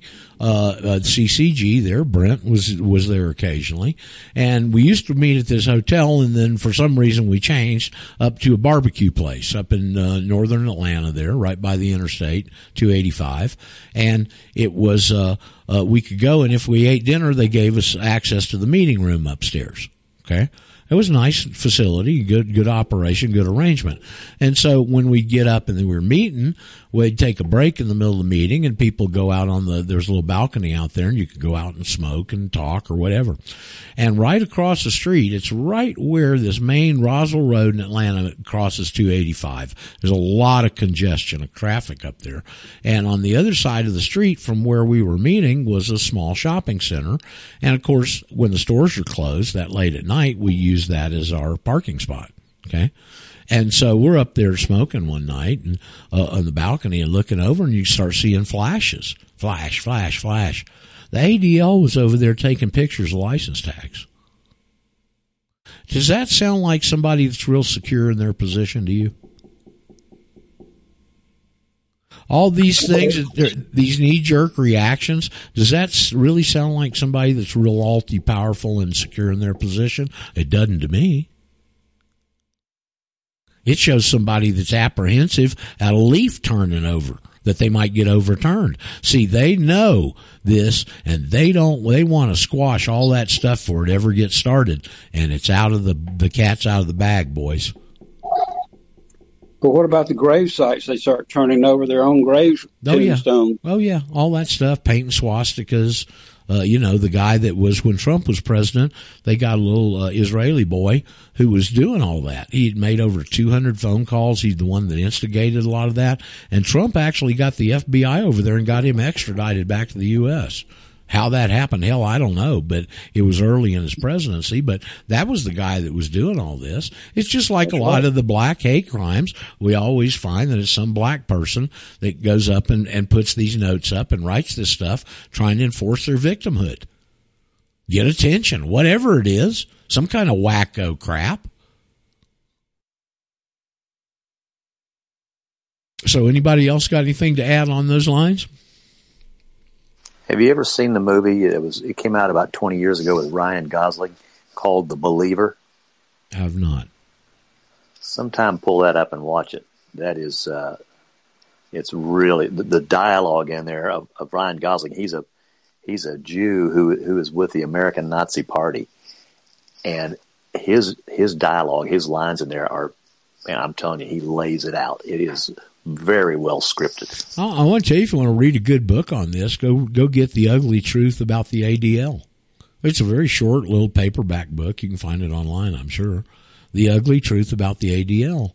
And they went back and proved where the ADL guy went in and got the permit in Philadelphia for a Nazi parade and then went out and marched in the parade with some of his pals. That's the ADL doing that. And they're at the forefront of all this crap today. Yes, Samuel. You know what? I try to listen to Paul Preston in the mornings before your show. Right. And today Paul mentioned Fruit from a Poisonous Tree. Did he? Mel Stamper. Cool. And so somebody's trying to get him to read that. He hasn't done that yet, but 3 years ago I tried to talk to him about bringing in the new state and giving them the option of all being nationals instead of citizens. And he cut me short because he said, I've got my hands so full just on doing this part of it that taking on something like that would be difficult. Paul, there's where Paul's thinking is wrong. If he'd take care of this, it'd take care of a lot of problems he's doing now. Of course, Roger. I mean, but he's got to realize that first, right? And I'm thinking, the last time I called him, he answered the phone. He picked right up and we talked for quite a while. There was no restriction there. So I'm thinking now I know more. I know there's people out there that can help me because I'm really bad at the digital transfer of stuff, etc. We could get him maybe enough information to get his eyes open because he's talking about 18 million people if we split the state. So, well, the interesting thing is if they split the state, it would be a new state, wouldn't it? Yes, it would. It would be the 51st state. Right, but I guess you got to go through congressional approval or something for that. I think I understand that much. Yes, and you need your state legislature to agree with it. Oh, and he's saying that the powers that be here in the state look at the rural areas as a drag on their ability to do what they want to do in the cities. That's right, but that's where their wealth comes from, unfortunately for them. Yeah, well, if they don't know that, that's fine with us, right? Right. But, I mean, imagine if we had a whole new state of mostly nationals that are already conservative anyway. I mean, Preston said that the last election for president here, or Trump's, was 16 million for Trump and 4 million for Biden, and he says he can prove that. I believe that's probably true. Okay. Here's what, if you have a conversation with Paul, maybe this is the way to approach it. From the founding of the country in the Articles of Confederation up until 1868, there was only one political status, Paul. What was it? Okay. National. Thank you. Okay. I mean, doesn't that say it all right there? Yes. And I think he's going to be also open to the point that constitutional protections versus civil rights is a big no-no. Oh, I was watching Owen from yesterday right before he went on the show, and he played a clip of a legislator in Arizona getting up and talking about there is no voter fraud. And the guy's going back to Ulysses S. Grant founded the Department of Justice so that blacks could vote and they could exercise their civil rights. He said it right in front of the whole damn assembly. It's right there in front of you, and you can't see it.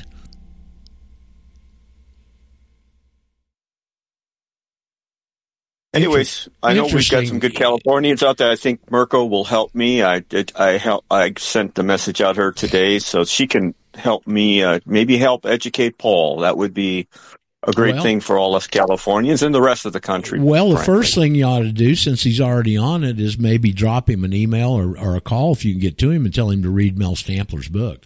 We got the same exact information, only more specific, but here's a former U.S. attorney and a former federal judge that's telling you this. You can turn your eye on that one too? Right.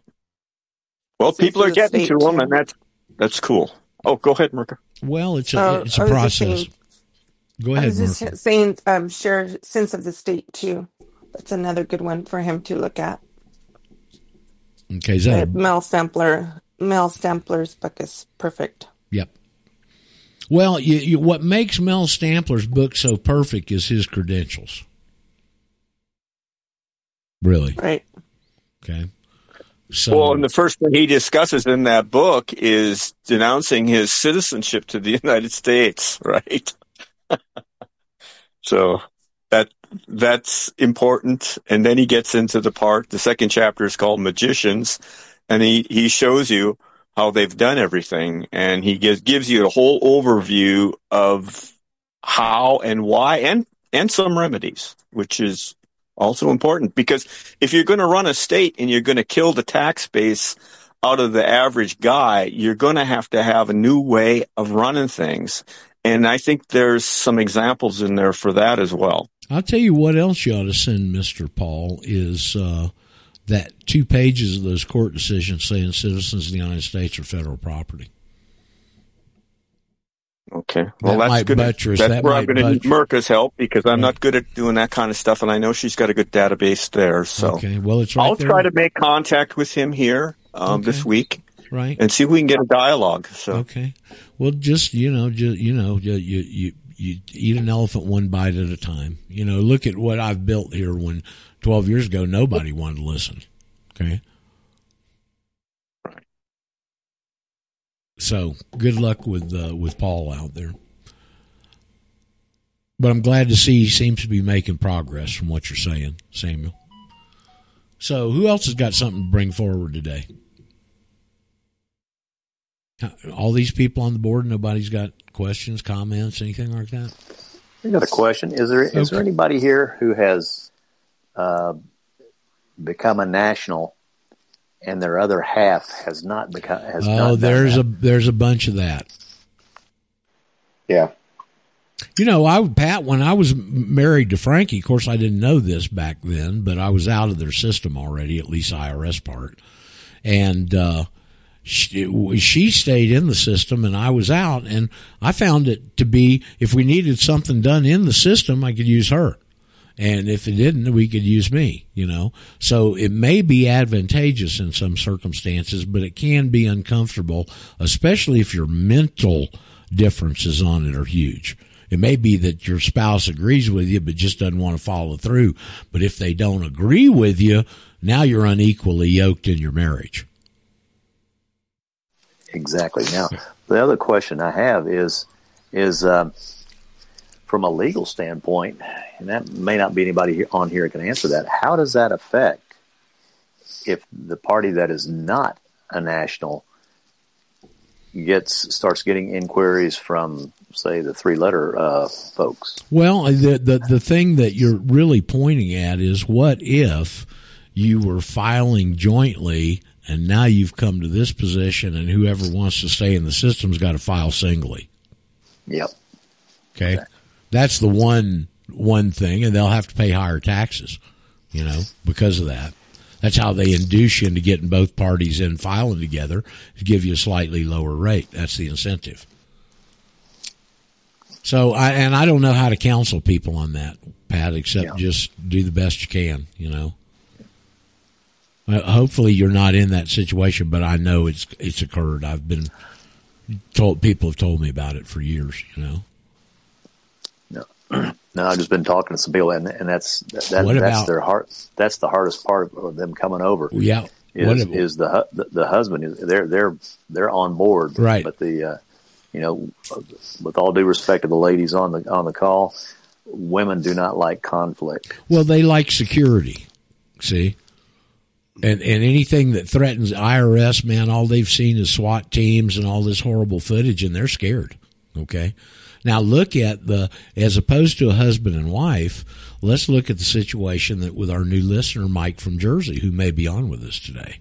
Okay. And he's got this horrible tax situation, and they work under an LLC, and he's into this, and his brother doesn't want to hear a word about it.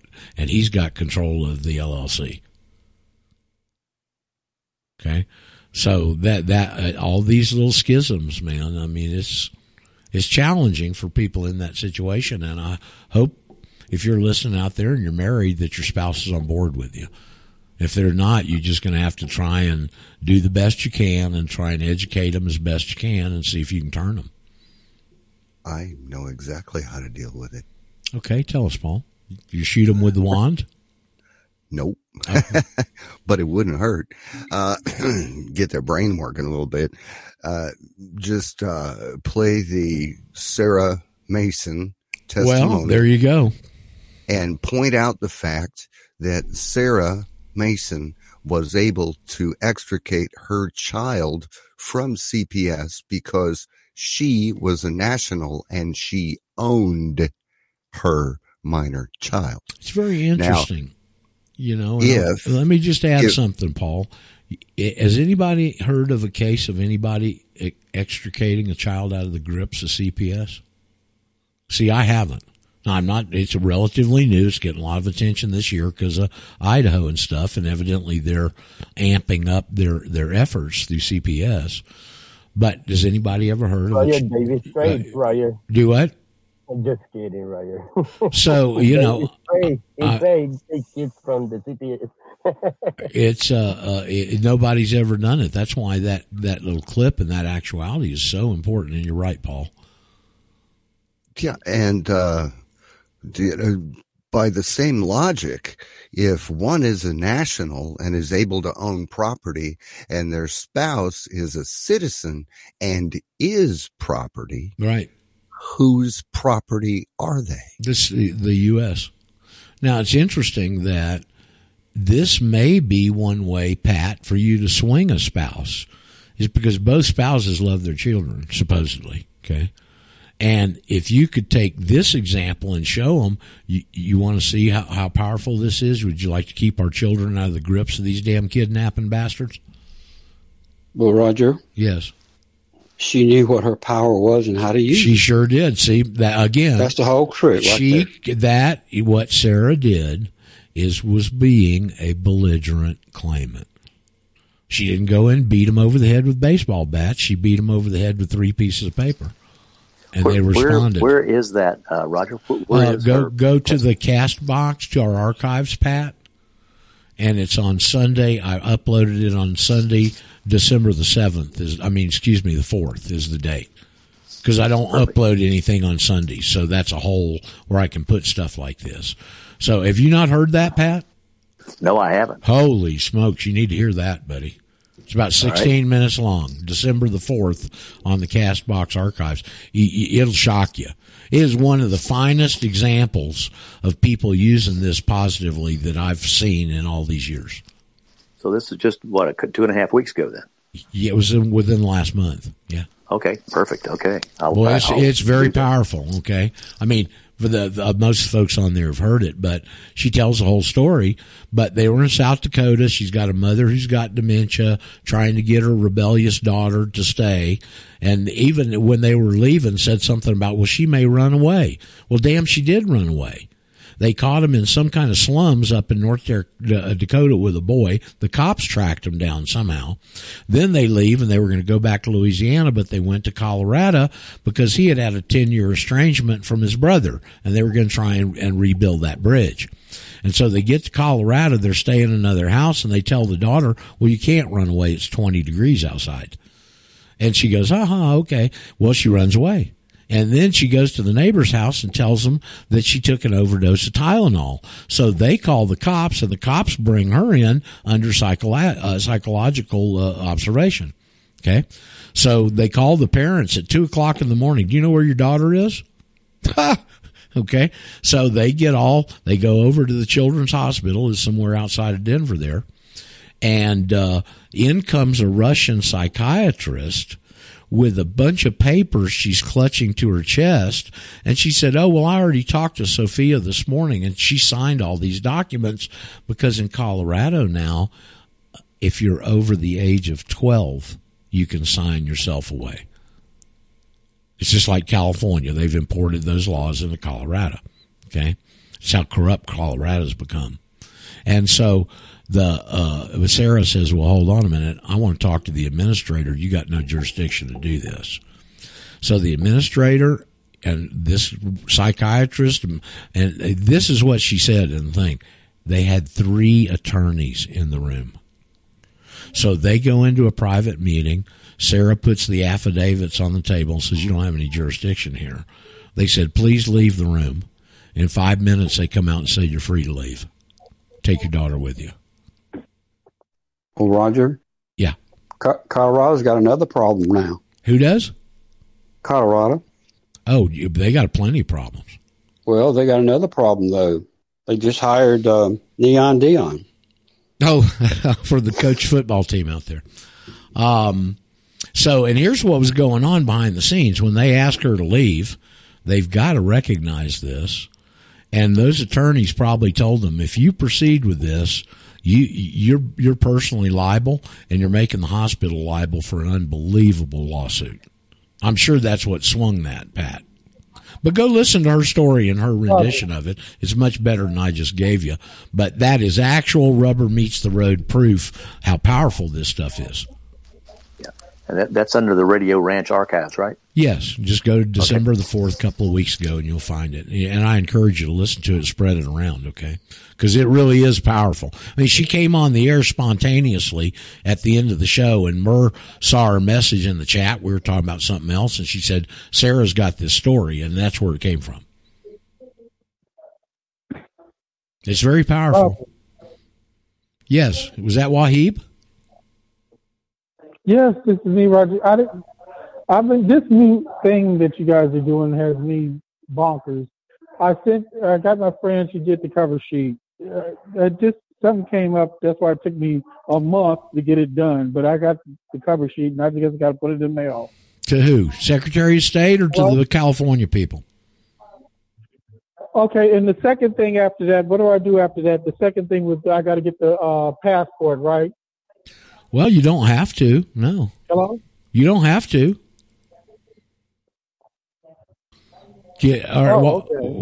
Wahib, this one that this girl wrote the cover letter for you, does that go to the Secretary of State of the United States or to the local California officials?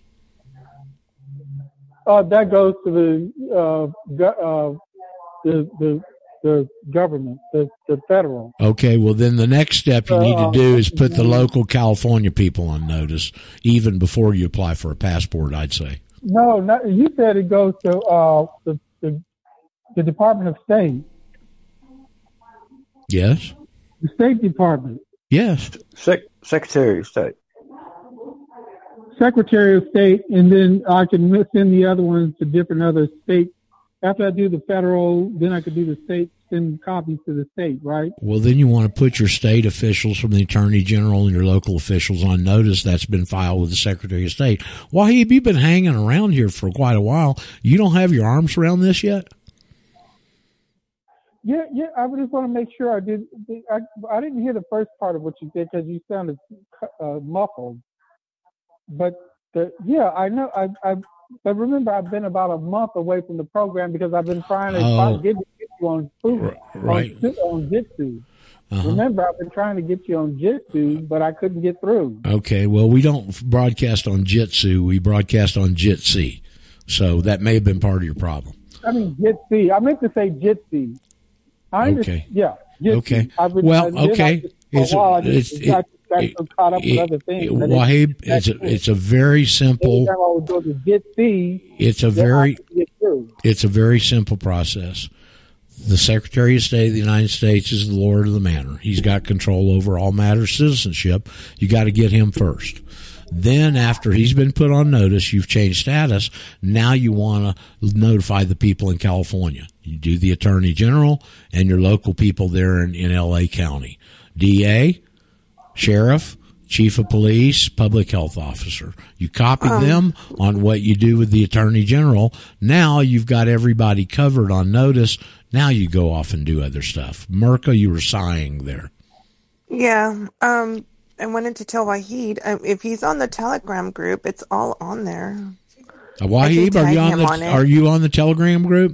Yes, I know, but I got so caught up. I know about that. I know, but I got so caught up with other things. Yeah. I just had not gotten back to it. Okay. I'm tagging him with the frequently asked questions, so there's a lot of data there. Okay. And yeah, I'll tag him on the group. Okay, Wahib. Yeah, I'm back into the swing of things now. I've gotten off sidetracked, but I'm back on track now. Okay, well, good. Good. Okay, so that's what you do. Secretary of State first. You put some fire under my feet when you said that Monday. When you said Monday, I guess you don't care about your freedom. Well, I mean, it is a personal priority, Wahib. I don't know what else is going on in your life, but you're the one that has to prioritize stuff for yourself. Well, no, but you put me back on group. You put me back into the swing of things. You remotivated me with that statement you made Monday. Great. Well, I'm glad it hit you that way, Wahib. So learn the material, get command of it, be able to defend yourself, and to assert your position like Sarah did. I draw that comparison, but so you can't do that if you don't have control of the information. They'll bulldoze you every time if you don't have control of the information and you can't stand up to their bullshit. Hey, Roger. Yes, who's Hey, Roger? Hey, Roger, this is Jersey Mike once again. Hey, there you are. We were just talking about you a minute ago. Oh, okay. Yeah, I had to leave the chat for a second. But just real quick, I remember listening to one of your interviews where you mentioned, I think it was one of the presidents who basically mentioned in an official statement that the income tax is not used for the daily operations of the country. No, it wasn't the president. It was a president's appointee. Okay. And this was in the 80s. And the president was Ronald Reagan. The president was Ronald Reagan. And the guy that you're talking about was named Peter Grace. And he put Grace in charge of a commission that was going to investigate, do some research, and try and downsize government.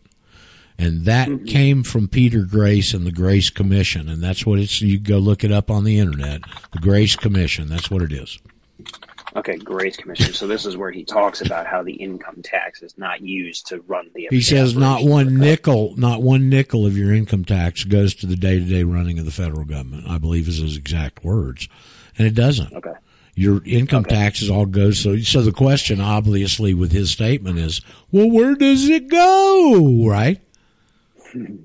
Well, it goes to pay the bondholders. Yes. All right. Thank you very much for answering that. I just needed that clarification. I wanted to ask another question. Do you think it's better to send in the affidavit cold first before doing the affidavit? Yes. Okay. Now, you know why that came about. I'll go back and explain this. 6, 7, 8 months ago, I had contacted by a guy out of California, San Jose County, Silicon Valley. And he said, I sent in my passport application. They not only rejected my application and kept my money, but I had an open passport and they revoked it too. So I go, well, anytime something like that comes to me, my antenna go up because we've never seen that before. Okay. So I finally end up getting on the phone with him, and he turns out to be a naturalized Brit. He naturalized, came over here in 2000, naturalized, got him a passport under his old legal name, is all persons born or naturalized. So you naturalize into the condition as a citizen of the United States. Okay. And so finally I said, well, send me what they sent you. And he did. Well, the backstory here is, he got pulled over for suspected drunk driving. He wouldn't get out of the car. The sheriff's department ended up breaking the window and hauling his ass out and hauling him to jail. Wow. He did something and got out of jail, and because he's a Brit, he thought that the charges were dismissed because he got out of jail. Okay? So there's 2 outstanding drunk driving charges against him that he didn't get rid of. So now he applies for a passport, and they reject it because they run an NCIC check, and they find these 2 open charges. So they've got grounds to reject that. And they listed them in the letter, 27 CFR, and they list 2 sections. I don't remember the sections, okay? But as I looked at that, I thought, well, if he'd have had an affidavit on file already, he would be exempt from any 27 CFR charges because he's not a resident anymore. And they couldn't have done that to him. Right? Does that logic follow? Yeah, absolutely. Okay. So that's when we went. I keep telling you all this is a process. Okay. We're all learning together. So as I went back and rethought that, I said, well, why don't we just have people send in the naked affidavit first, wait 20 days, 30 days, and then apply for the passport? And that'll negate any of those. And at least if they went ahead and tried to do it, you've got very legitimate grounds for an administrative appeal. Awesome. Okay. So that's why it's like that. Okay. That makes a lot of sense. And thank you for explaining that. One other question I think would be valuable for you to discuss. This is a curiosity of mine since looking into this.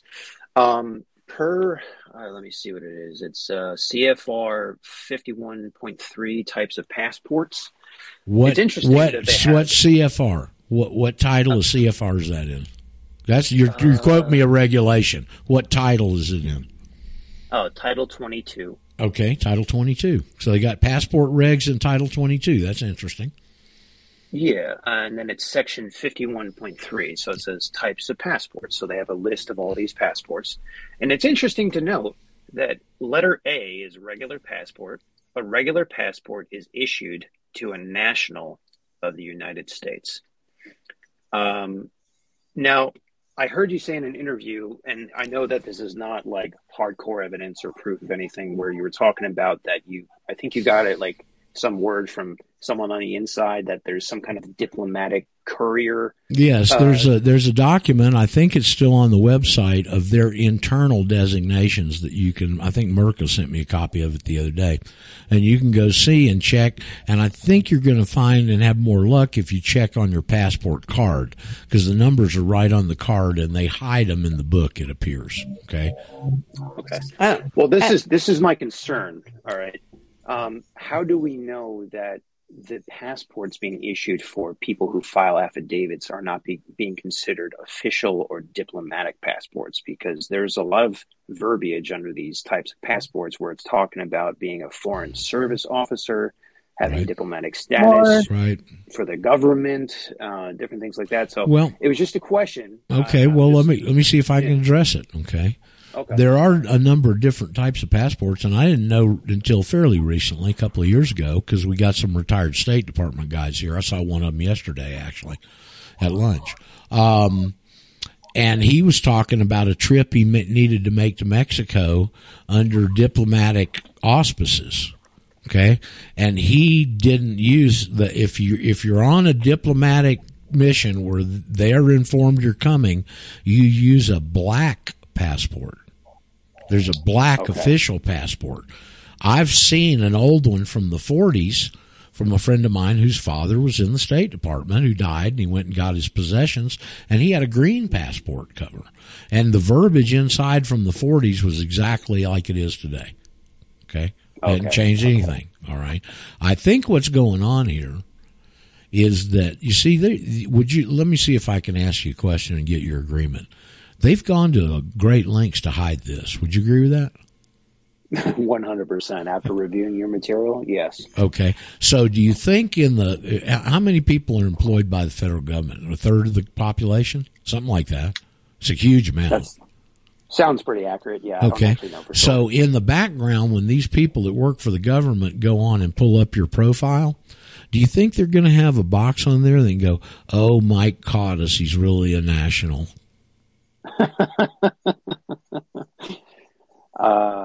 Probably not, right?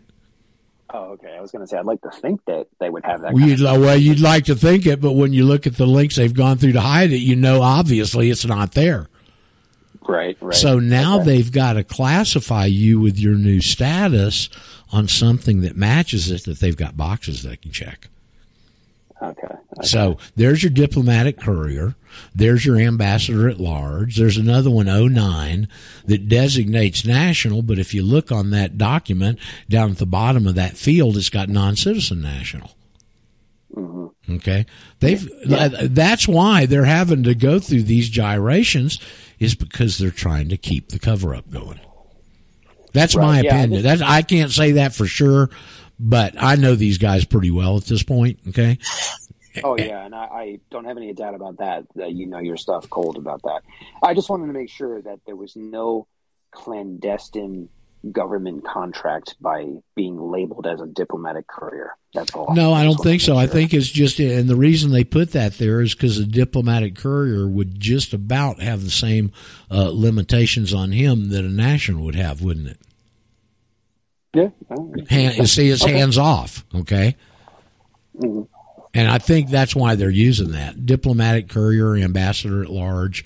We've heard several different categorizations, but I think that's why that's happening. Yeah. Okay. Well, very good. Yeah. Thank you very much. And, of course, inside the passport, on that front page, it says U.S. passports are only issued to citizens of the United States / nationals. It tells you right there. It just doesn't say, but we're going to differentiate you if you're a national because you're real special. Well, they're not going to do that. They're not going to give you anything that you can go to your neighbors with and go, nah, I'm different than you are.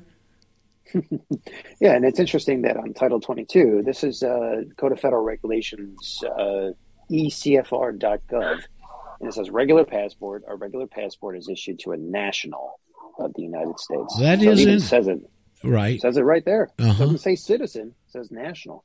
Yeah, and then they come in, and what I think, just as you're reading that to me, and then the presumption kicks in, and they change it to a citizen of the United States. Mm-hmm. If you don't expressly tell them that you're that, the presumption shifts that you're the other. Because they've got a birth certificate, they've got all this bankruptcy, the surety, all this lineage coming down from the people before you in your family that haven't opted out. Well, hell, I guess you're a citizen of the United States serf then, aren't you, Mike? Yep, that makes sense. And see, that's the real wicked thing of this, is they've hidden it so well, and the only way to get out of it is to expressly tell them, no matter how simplistic, to this one guy. As I'm fond of saying, one piece of paper, one sentence to one guy gets you out of this. It's unbelievable. It really is. Well, now you see why they've gone to one of the reasons they've gone to such lengths to hide it, don't you? Because the remedy's so easy, and they can't say no. Yeah. We got them in a corner here. This is checkmate, Satanist, Sabbatean, Zionist bastards. Checkmate. Show me what you're going to do. You're either going to recognize your system, or you're going to take the mask off and show us that you're open tyrants like you love to play. When you got this little whole card under you, you love to play tyrant, don't you? Well, we're going to pull the whole card out from under you. Now play tyrant. Now play it. And what's the best excuse they've got? This feeble-ass letter that people are getting. And it's feeble. Yeah, and it's not a real rebuttal because they're not signing it under penalty of perjury. And they're not telling you can't do anything except something you hadn't asked them to do, attach some kind of paperwork to an existing passport, which none of us have done. At least if you did it, you weren't a very damn good student. So I'm sure you've addressed this before plenty of times on the show and other interviews, but if you have a current U.S. citizen passport, and you actually haven't lost it, do you do a DS-82? Yes, you do a DS-82 because what's technically happening behind the scenes is you're changing legal personalities. Mm-hmm. Okay? So, you got one that's open, existing. Hell, it may have 9 years left on it. You got to send it in. You get a passport card. They'll send your book back immediately. They'll send your passport card back when it's processed. But now you got two different legal personalities. So then the national status would override that because there's an affidavit in place. Correct. Okay. Correct. Now, who was trying to say Roger there? This is Bruce. Bruce. Roger. Hold on, Wahib. You were second this time. Go ahead, Bruce.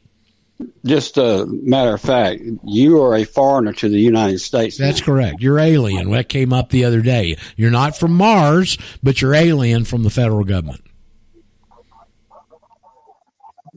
Does that make sense, Mike? Yeah, I was actually starting to question, not because I was trying to poke holes, but just to learn more about it. When the affidavit says, and not a citizen of the United States, for a second, I was like, could that be classified as expatriation? No, no, it's not. I looked further into it. And I'm like, well, that's not the definition of an expat or an expatriate. That's someone who has actually left the country to live in another country, like you have with Ecuador, where a person has renounced their citizenship to live somewhere else. They actually renounce their citizenship of the United States. And to do that, it's a very specific procedure. You got to deal with one certain guy at the embassy in the country you're in. It used to, you could do it in a day. Now it takes weeks and $4,000-$5,000. And you've actually got to have the other country's passport before they will expatriate you. So you're trading slave passports is what you're doing. That's amazing. Oh, wow.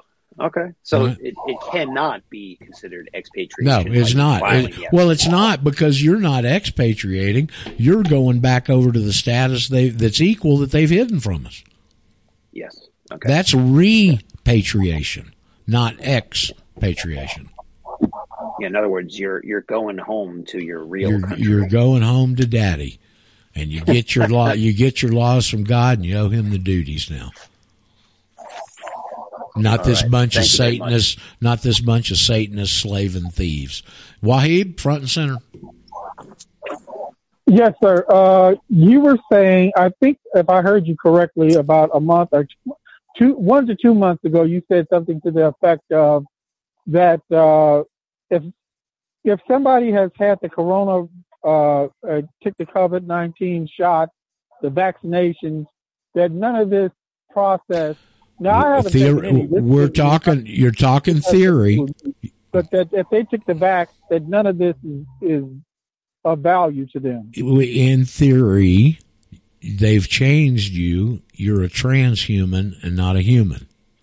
Now, this is the case that Todd Collender has taken to the 10th Circuit in Denver, the appellate level. Okay? I don't know what the disposition of that. Anthony, are you still with us? Anthony's not with us. Yes, I am. Okay. Well, has Collender got a disposition on that 10th Circuit hearing he had? I'm not really sure exactly what went on, but the DOD and the DOJ did not move to dismiss. They didn't move to dismiss. Well, they can't, because there are countries around the world, Wahib, that are already starting to build these laws for transhumans. Now, of course, all right, this is theory, but fraud vitiates any contract. If they're going to try and take ownership of you because it was all based on fraud, what application is that? You see, these are things that we just don't know. But theoretically, if they change your gene structure and your DNA, there's a legal phrase for it, Wahib. It's called perfecting collateral. It's when you perfect your collateral, there's no wiggle room for the collateral. And you see, before you get the shot, the jab, you can file this affidavit. But theoretically, after you've been jabbed and they've changed your DNA, you shouldn't be able to. But there is fraud involved. So who the hell knows what the disposition is going to be? My suggestion would be to go ahead and send it in and let them prove their damn position. I'm not referring to me. I have not. I'm not referring to you either. I'm just answering your question. Oh, okay. Yes. Hey, can I throw in? Yes, only you though. Okay. Hey, this is for Lou. I text you Sarah's 16-minute interview, and also I put it up in the chat. Thank you, Brent. Thank you, Brent. Appreciate it. Thank you. How am I going to hold this chat? Because you can't do that on Europhone. No, you don't do anything on Eurofolk except listen. I think yesterday, and I doubt if Brent put it in the Chitango chat, but I don't know what to tell you, Wahib. You can't access it. You got to go find it on your own. Hi, my name's Caroline, and I'm new. Hello, Caroline. Hi. Yes, I have a statement and, general kind of a question, I guess. I wanted to back up and talk about Amy Coney Barrett. And did anybody ever realize what I realize is that I feel that she is compromised or has the ability to be compromised because she has adopted kids from Haiti. Yes. Okay. Yeah. So we don't really know. We don't know, like, if that was fast tracked somewhere or somewhere along the line and became very innocent, started out very innocent, but in the end run, it opens her up for. Well, she certainly had some questionable votes on some of these cases. I'll tell you that right out front. Absolutely. You know who's you know she was a clerk at the Supreme Court before she got appointed. Do you know that? Yes. You know who she clerked for? No, I'm sure I did, but I don't know now. Justice Scalia. Oh my God. I believe that Justice Scalia, okay, here, I'll just come out with the whole conspiracy theory. I believe that Justice Scalia did not die of natural causes. No way. Yeah, and I believe that he was so well liked and so beloved that no one would ever think anyone would cause him harm. They thought Hillary had it in the bag. So there you go. That's my theory. Well, I have no proof of that. Well, he was murdered. There's no question about it, Mm-hmm. And because of some of his stances and because of his conservatism and but he was very, very Catholic. And I'm sorry that music is so loud. Give me just a second. I don't know. I don't know about. Let's see if I can find the thing I need to find. See, I didn't turn the music down when we started, so sorry, Pat. Go ahead. I don't know about you, Roger. I always sleep with my pillow over my face. Yeah, right.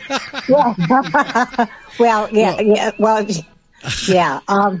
But it's of my opinion, and I am a political person, and it's my opinion that. And my experience that generally people are compromised and they don't know it long before they're ever chosen their path. Well, I'm sure that's probably true. Caroline, you're new. Where are you calling from? I'm calling from Pennsylvania, the great state of Pennsylvania. We're under attack here. Yes, with your lovely new senator. How'd you find out about us?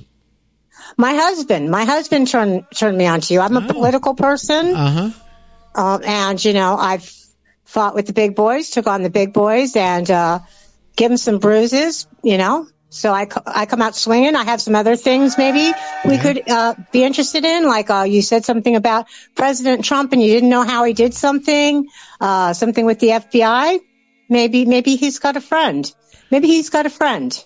Well, maybe, but I do know this, Caroline. We're out of time and we don't have time to discuss it, but I'm going to certainly welcome you back. When we got a full bank of time, and we can. So glad you found us, and it doesn't sound like you and hubby are